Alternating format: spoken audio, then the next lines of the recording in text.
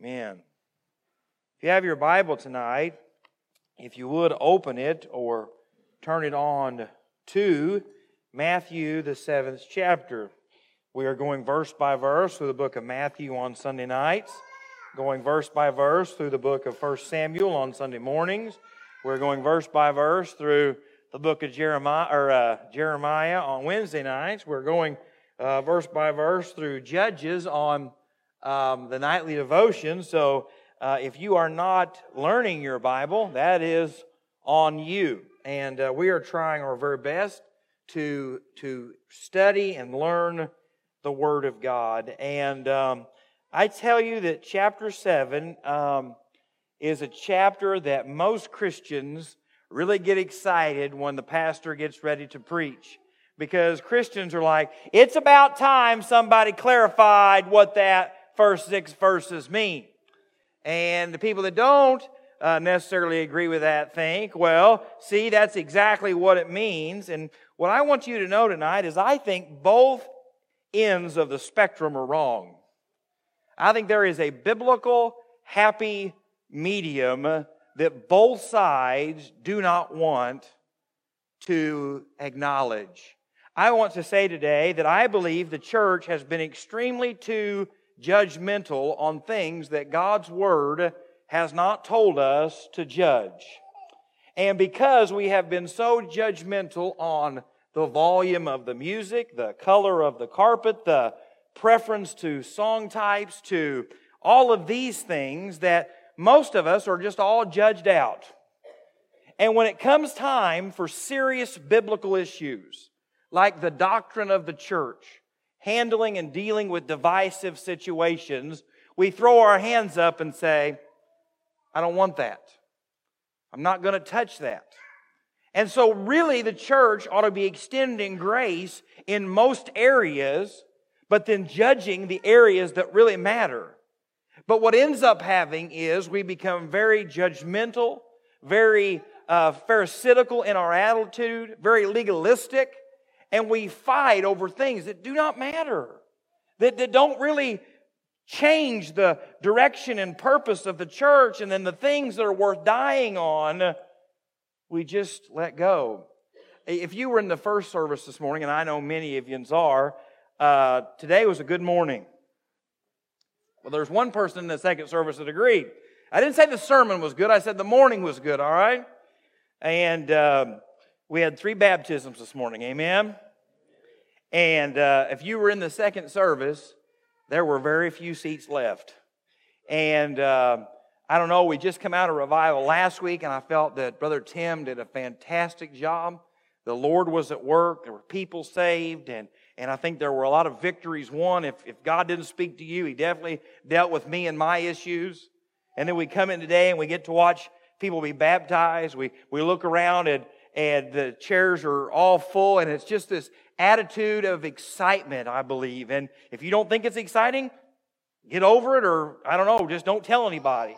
Right? We're practicing for the Easter drama play, and we're really expecting God to do great things there, and we're expecting for lost people to be here, and we're praying for people to be saved, and we're praying for lives to be changed, and it's just like God is really beginning to work, and He's always working. But I don't know if you know this or not, but the last year just seems like it sucked the life out of what? Everything.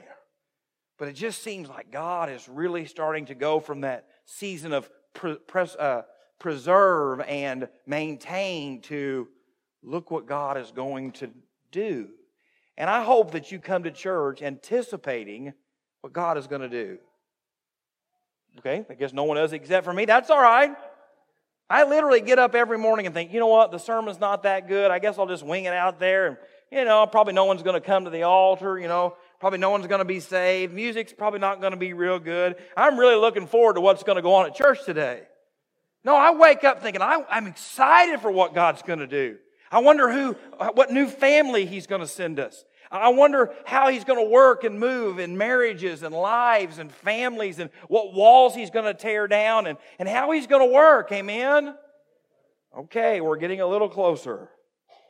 Because tonight I want you to know something. the number one thing that kills a church is a judgmental, critical spirit. I think that it is no accident on a day today where we saw baptisms. We had a wonderful service in the first service. We had a wonderful service in the second service where God is beginning to work, that on that very night we look at what not to do to put your thumb on what God is doing. Someone once told me that Baptists are not good at anything. And I said, I completely disagree with that. I believe Baptists are tremendously good at throwing cold water on what God is doing. You can drive 30 miles every direction and watch Baptist church after Baptist church. Now, I'm not talking about anybody else tonight, and see where God was at work. Lives were being changed. Souls were being saved. God was doing great and mighty works then. Friend, I believe that God's still in the saving business. I believe that God still breathes life into His church. I believe there is one group of people that is responsible for quenching the Spirit of God. And it's not the lost. It's not the lost fault. It's not the politician's fault. It's not the atheist, the infidel's fault. The Bible says, for who not to quench the Spirit of God? Us, the child of God. And so tonight I want to talk to you about what this passage means, but I want to show you the difference tonight between discernment and being judgmental and critical. Discernment is commanded by the Scripture over and over and over and over again to have biblical wisdom and discernment. But being judgmental and critical is always condemned. Now, I know you don't struggle with this, but I'm going to tell you something that I struggle with.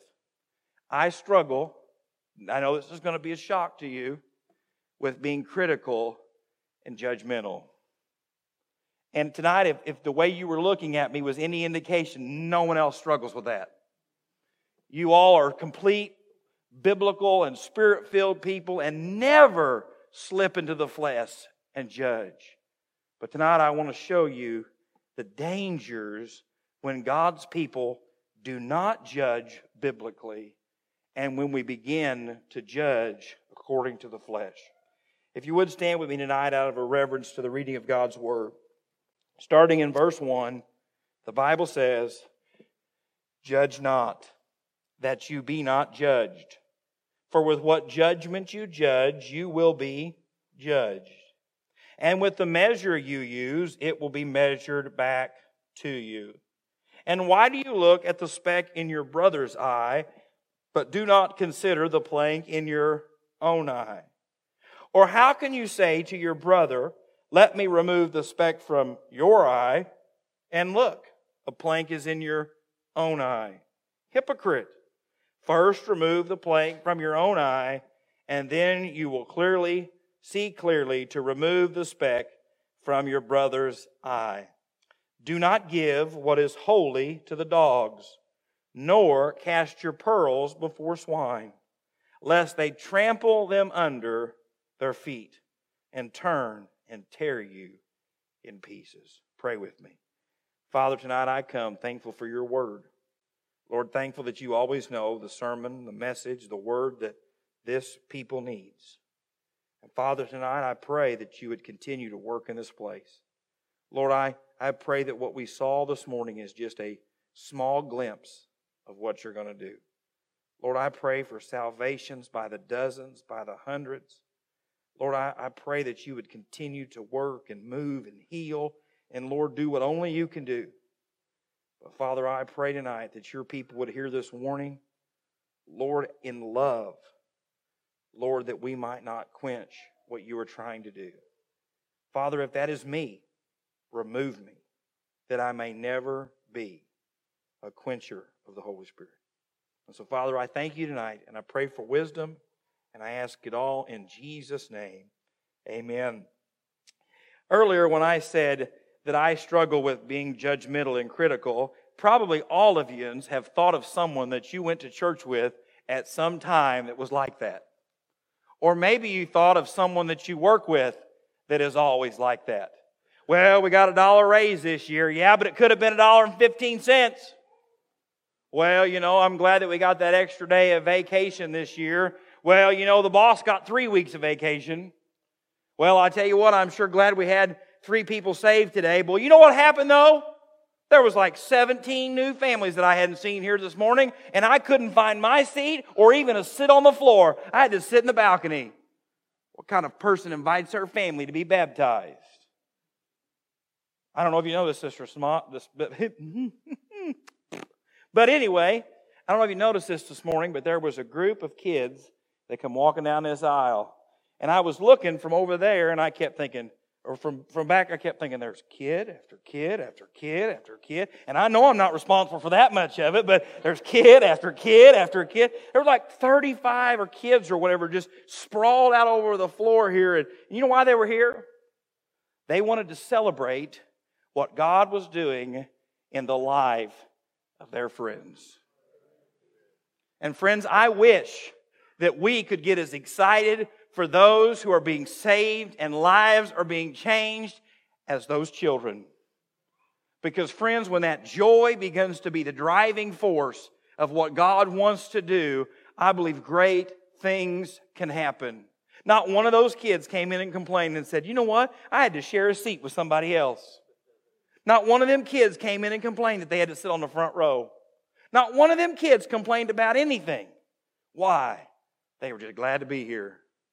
They were just excited to be in here with you, maybe. I don't know why. I'd rather be back there with them. They have a whole lot more fun than we do. But they were excited. They were rejoicing. And I'm telling you, it brought joy to me. Joy! You know why? Most churches would give anything to have those kids in their church. You know, the sad part is most church had them at one time. And I want you to hear this tonight, and I want you to hear it in love and grace and as much mercy as I can give, and you know that's not very much. If you think there is not a day when that building over there won't be empty, you are mistaken. That children's wing could be empty if God removes His hand. That building right over there tonight where the music's way too loud and I don't like any of it, all right? Ain't in the hymn book, I don't like it, but it's okay. I'm telling you what, if you don't think that building could be empty one day, if God takes His hand off of it, you are mistaken. You see, friends, what we are witnessing that God is doing is something that only He gets the credit for. It is something that only He can do. You say, Jake, we're just the most friendly people ever. Not really. We're friendlier than most. You say, Jake, the music's just so fantastic. Jamie does a great job, but there'll always be someone cooler. There'll always be someone wearing skinny jeans and have spiked hair and really be cool.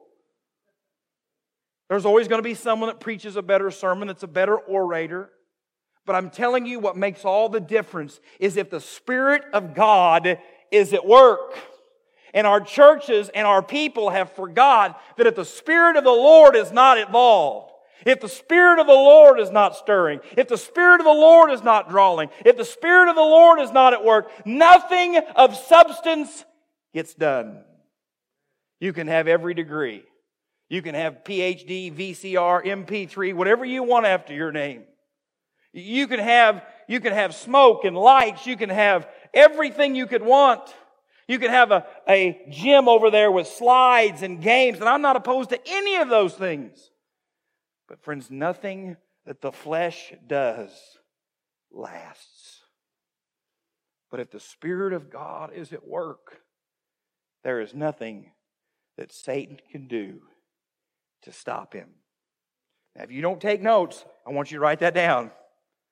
If the Spirit of God is at work, there is nothing that Satan can do to stop him. But I want you to hear this next thing. If the Spirit of God is at work, there is something that the saints of God can do to stop him. That's all right. I hope you're under conviction. That's why you're not amening. I believe that. I believe the Bible says that the gates of hell will not prevail over the kingdom and work of God.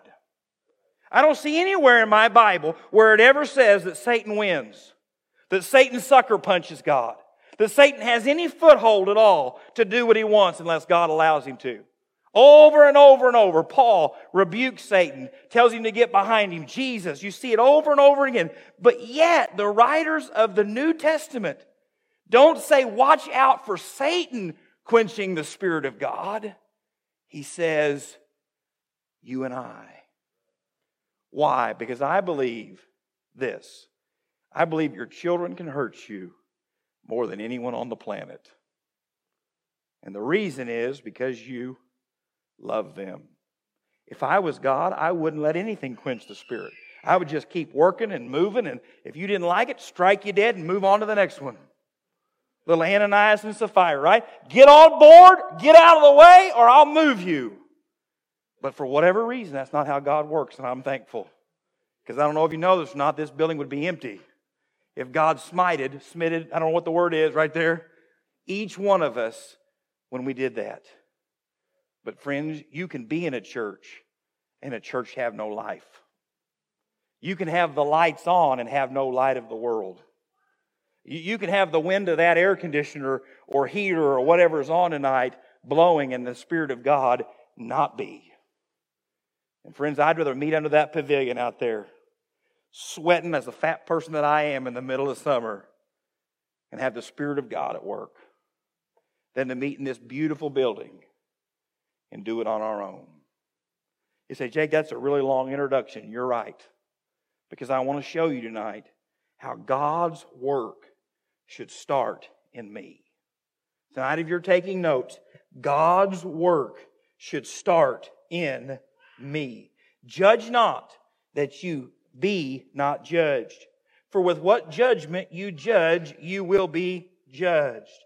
And with the measure you use, it will be measured back to you. You see, in this passage of Scripture, that word for judge can mean condemn, discern, criticize, to be a critic. And it's actually in the present tense. So what it is saying is not don't judge in the future. What it actually says in the original language is stop judging. That means it's already going on. It was already going on then. And guess when else it's going on? Now. And what he says is, I'm not warning you because it might happen someday. I'm warning you because it is happening. Friends, you will always resort to being judgmental when you are not in the Spirit of God. If you slip into the flesh, discernment becomes judgmental. It becomes critical. It becomes divisive. It becomes something that Satan uses to destroy. Listen to what Matthew chapter 6 says in verses 14 and 15. For if you forgive men their trespasses, your heavenly Father will also forgive you. But if you do not forgive men their trespasses, neither will your Father forgive your trespasses. Why do you think that is? And when I choose not to forgive, I am choosing to judge. Now, I don't watch Judge Judy, okay? But I have seen enough clips of Judge Judy to know I don't want to be Judge Judy, all right? That can be a hateful, spiteful woman, all right? And if you watch that show, well, more power to you, just don't act like her, okay? But it's amazing from time to time when I'll be at the hospital or at the restaurant or somewhere it'll be on, right? And she'll get this look on her face when someone says something really dumb, right? Like, what do you mean you couldn't pay your $13 parking ticket? You spent $3,800 on shoes. And she'll look at him like, and friends, that's how we are. When we choose not to forgive, when we choose not to be led by the Spirit of God, when we choose to say that God can forgive me, but I will not forgive others, what we have said is, I will sit in judgment and criticism of you because what God can do in me, He surely couldn't do in someone like you. You see, friends, I believe that God can save anyone. I believe there is not a time in my life when I can look at someone and say, you are too bad, you are too broken, you are too messed up, you're too much of a mess. God cannot save you, and I shouldn't love you. That's why God tells us here that we are to forgive, because there will never come a time in your life when God says, I won't forgive you. The Bible says if you confess your sins and ask for forgiveness, He is what? Faithful and just to forgive.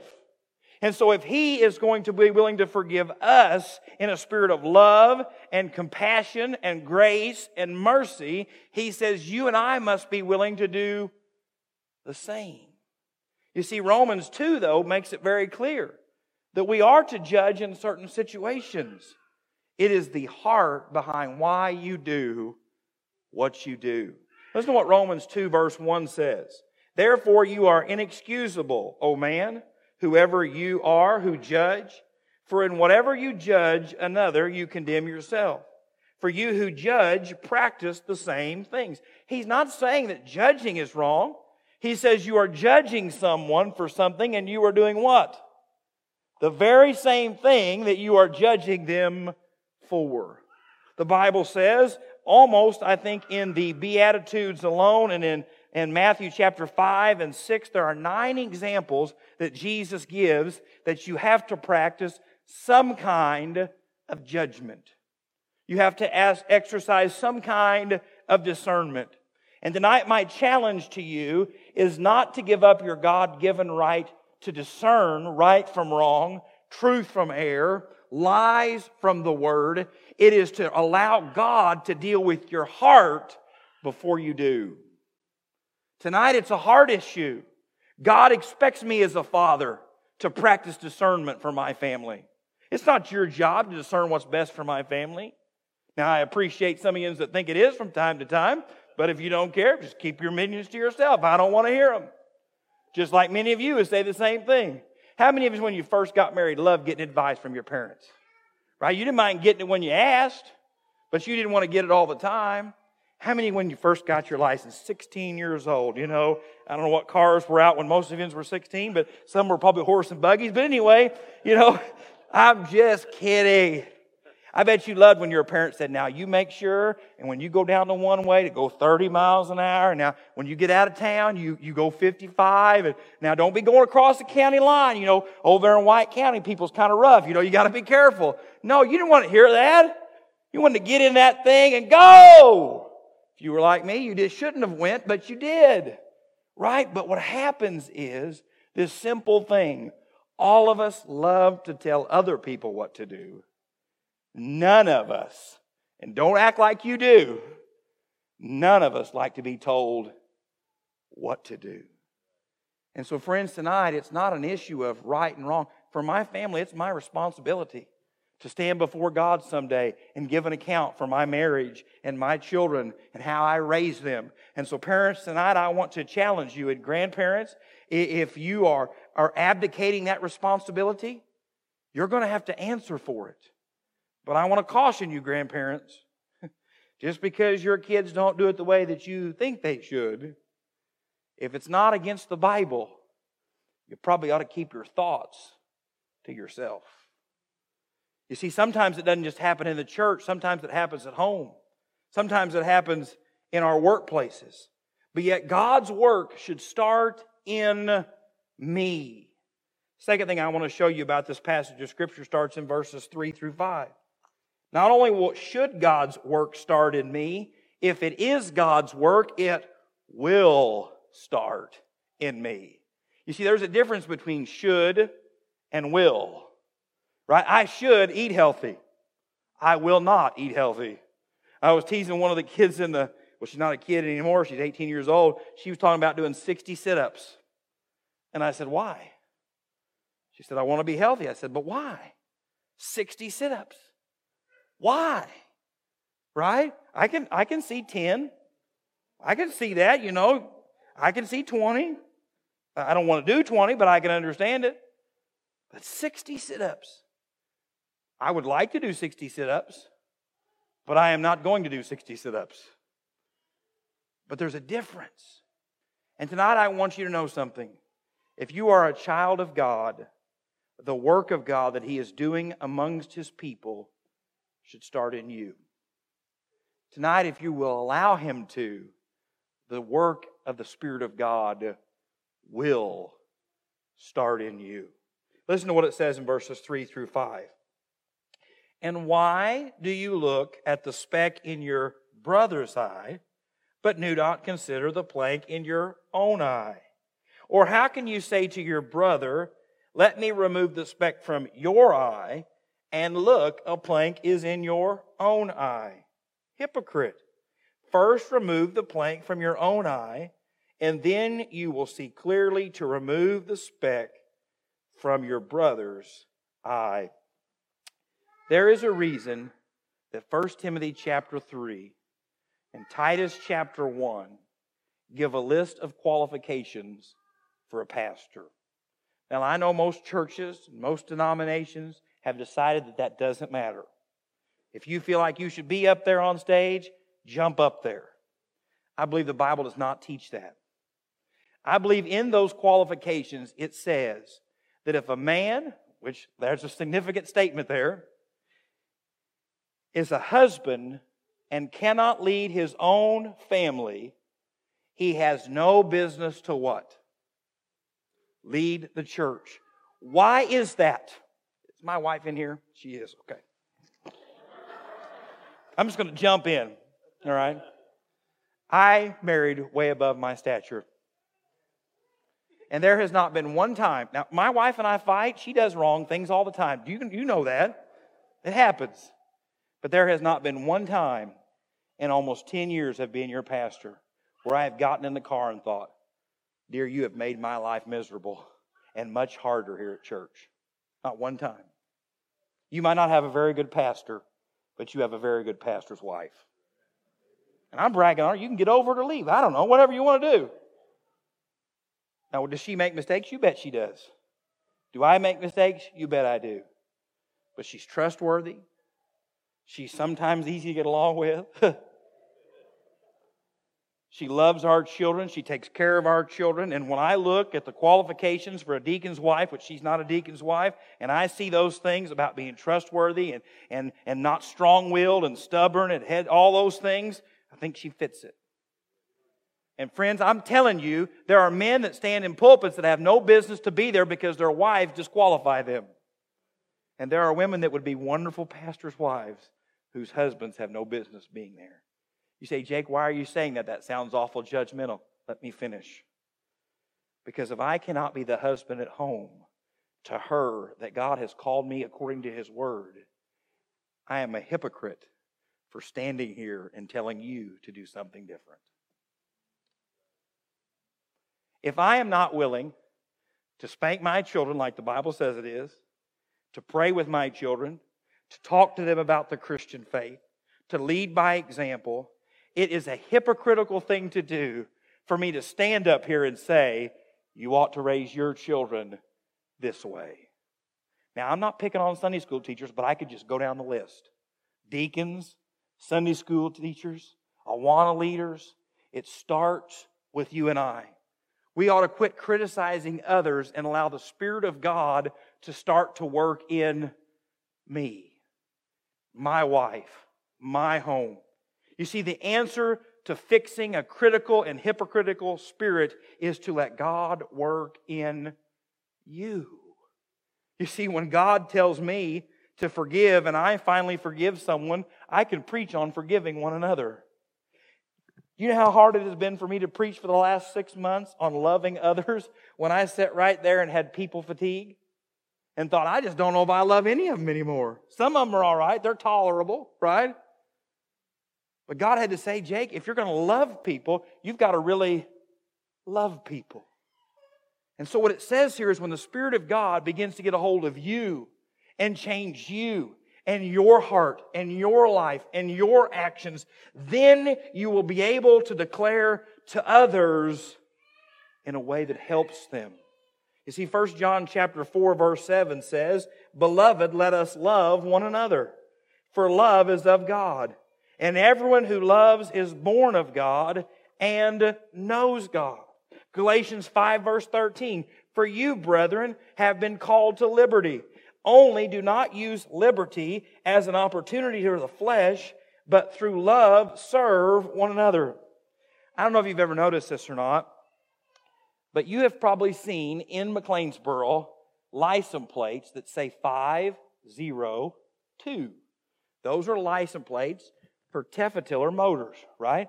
If you work there, you drive a car, you have those plates on there.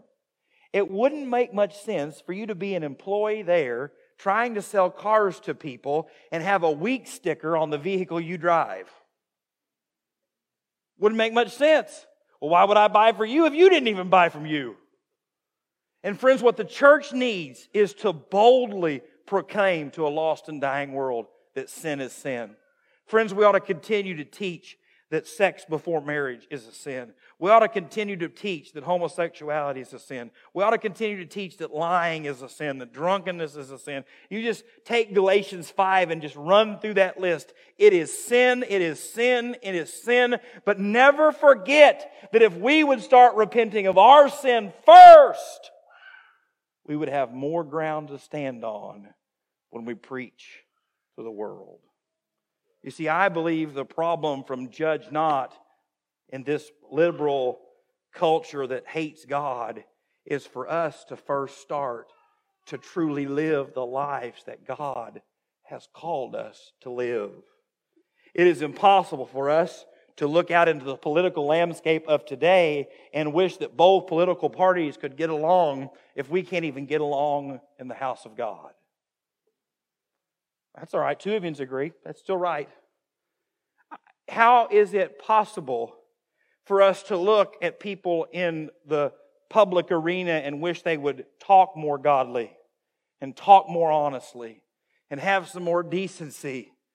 If you've ever been in a church business meeting, I've never been to one here yet, where deacons start cussing at each other, it's probably not the good example that we set for the world.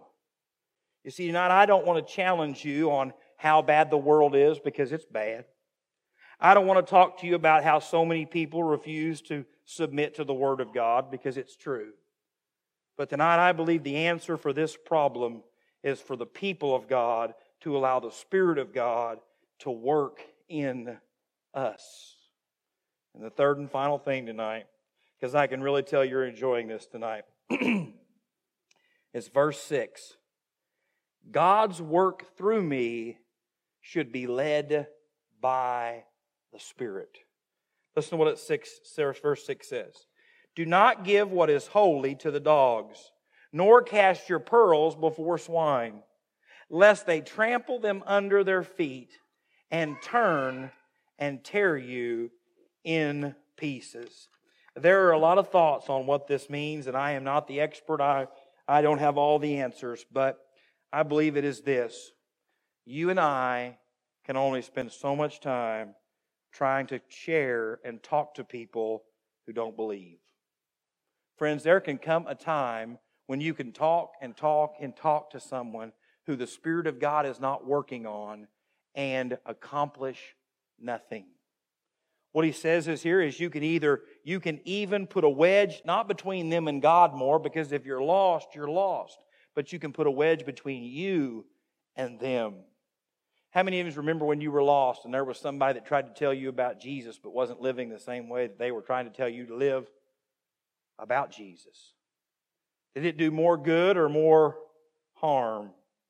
You see, the pigs and dogs of Scripture are never referenced to the children of God. The Bible calls Christians what animal? Jesus is the lamb. It sometimes talks about us as sheep, right? The Bible doesn't reference God's people as dogs and pigs. Now it says a pig will return to its own mud, and a dog will return to its own vomit. But the children of God are not referenced as pigs and dogs. And so I believe it is this idea that we must be very careful that we should always share the gospel with lost and dying people. But we ought to be very careful trying to talk about great and mighty spiritual truths with people who have no understanding of them. You say, boy, I love talking to lost people about what heaven's going to be like. Well, you should. But don't get on a fight over not the streets are made of gold or they just look like they're gold. I know some people will fight about everything. Sometimes lost people will say, well, I know that I don't go to church, and I know I don't believe the Bible, but what do you think about Christians and politics? You and I usually say, you don't believe the Bible, you don't go to church, why don't we get you saved first, and then we'll talk about Christians and politics? Or someone will say, well, Jake, I don't go to church, I don't believe in God, but I believe abortion is wrong. You see, you can spend all your time talking about that, and you should. But friends, being pro-life won't make you go to heaven. So you have to remember that lost people will try to take your focus off the gospel and to get you talking and arguing about things that are good, but will not change their life. You know, you can talk to lost people that are wealthy about, hey, would you like to make a donation? Church could use your money. We'll use it right. They could write a huge check. They can even talk about how big of a check they write. They can even talk about what it's going to go to. But friend, that great big check won't get them to heaven. And I believe what he's saying here is, you have to be led by the Spirit of God. You have to know when to say, what to say, who to say it to, how you should say it, because God doesn't want you to waste the valuable time and effort that He's given you. You see, friends, if someone is not being convicted by the Spirit of God, no matter how much truth you share, it's not going to do any good. You have to know, like what the Bible says, to preach the truth, shake the dust off your feet, and move on. I know that's not easy to hear. I know it's not easy to understand. But first, you have to let the Spirit of God work in you. And then you have to let the Spirit of God lead you.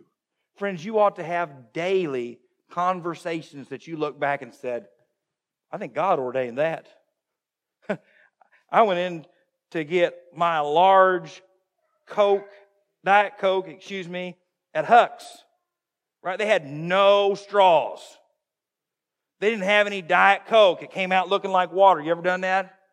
Poured it out and had to drink Coke Zero. That's almost sinful. Got up to the front register, put out my little Huck's coupon on my phone, get me a 59-cent Big Swig. Start the day off right. I'm winning. The girl swipes it and it won't take it. Well, I'm telling you what, no lid, no Diet Coke, no 17 cents off my Big Swig. I don't know why I come into this establishment. It's awful in here. Friends, you don't have any idea how God has allowed you to go through that so that you could extend grace and mercy to that young lady. I have been behind Christians with their church shirts on, with the bumper sticker on the back, and watch them chew out some girl working at McDonald's or somebody working at Dairy Queen and somebody working at a fast food restaurant. And everything in me wants to strike them and say, sweetheart, God was taking His time. I got on that for Him. And I know that's not right. I know it's not right. And I don't do it. You've not seen my name in the paper for assaulting anybody yet. But I'm kidding. But friends, I have apologized. And people have had to apologize for me. Because what I was representing wasn't what I was living. And friends, what Hamilton County needs is not more church buildings. It's not more events. It is for people when they leave this building to love Jesus, to love His Word, and to love other people. That's all it needs. You say, Jake, we're going to have lots of mission projects this summer. You're absolutely right. But I can promise you, putting a roof on someone's house and being a jerk while you do it doesn't help. I can tell you, building a wheelchair ramp for a person who needs a wheelchair ramp, but fighting with your 3 other crew leaders doesn't do any good. I can tell you having a food pantry helps, but when you chew them out for not being able to get here on time, it doesn't do any good. I hope you know that the list could go on and on and on and on and on, but I won't tonight. Tonight I want to challenge you with this, what John chapter 16 says, starting in verse 8. And when He has come, talking about the Holy Spirit, He will convict the world of sin and of righteousness and of judgment. Of sin, because they do not believe in me. Of righteousness, because I go to my Father, and you see me no more. Of judgment, because the ruler of this world is judged. He says the Spirit of God is going to convict those who don't believe. Tonight, be looking for where the Spirit of God is working. Friends, there will be people that will try to challenge you on your beliefs just to watch you fight. I don't know if you know this or not, but I am a really good arguer.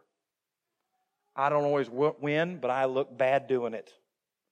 And friends, some people know your beliefs, know what you think, know what you feel, and they do the old analogy, they poke the bear.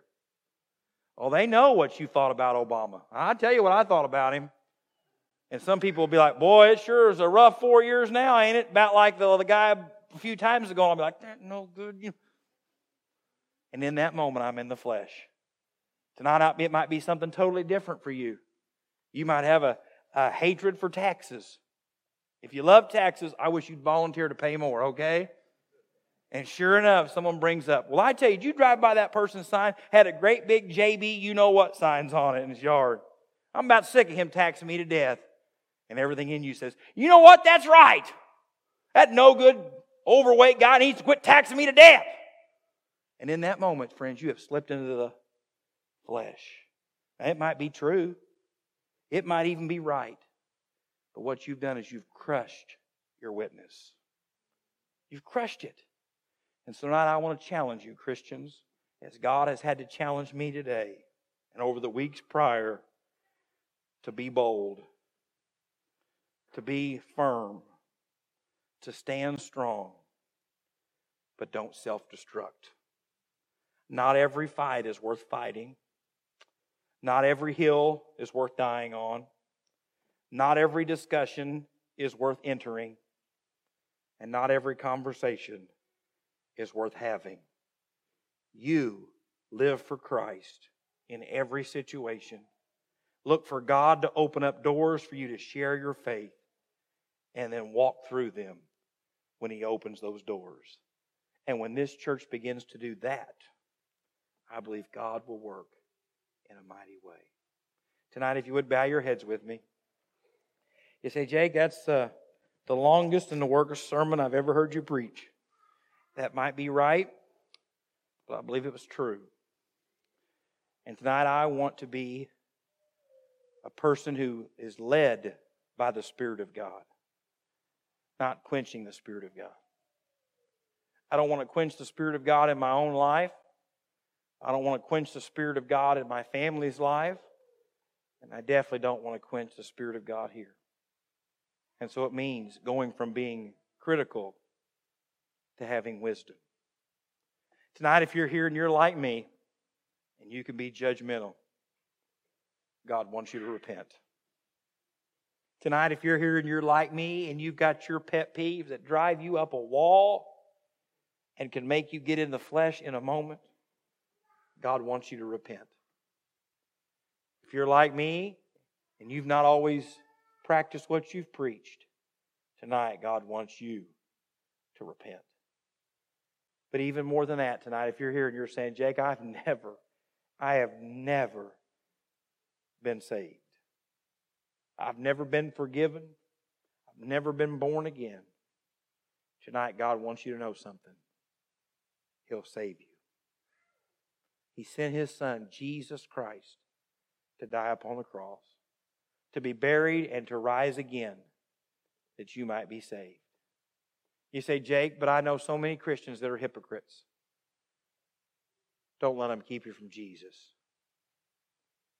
Don't let that person who calls himself a Christian keep you from a Savior who loves you. Don't let a pastor keep you from Jesus. Don't let what your deacon uncle did keep you from Jesus. Tonight, know that all people are sinners. All of us are.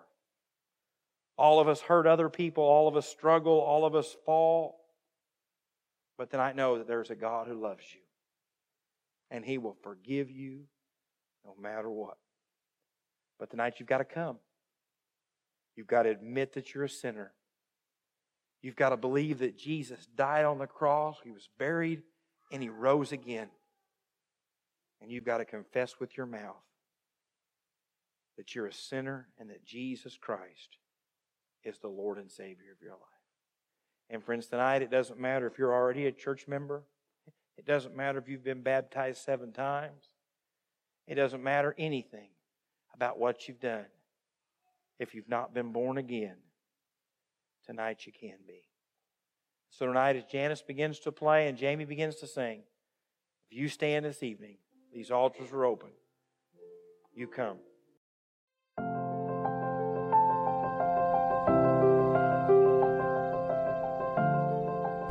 We just would like to thank you for watching today's sermon, and we pray that it has been a blessing and an encouragement in your walk with Jesus Christ.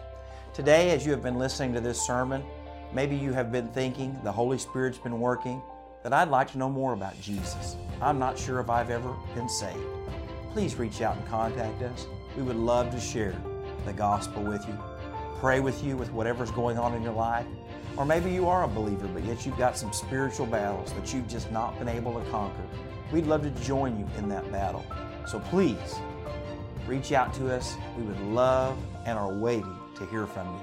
May God richly bless you in Jesus' name.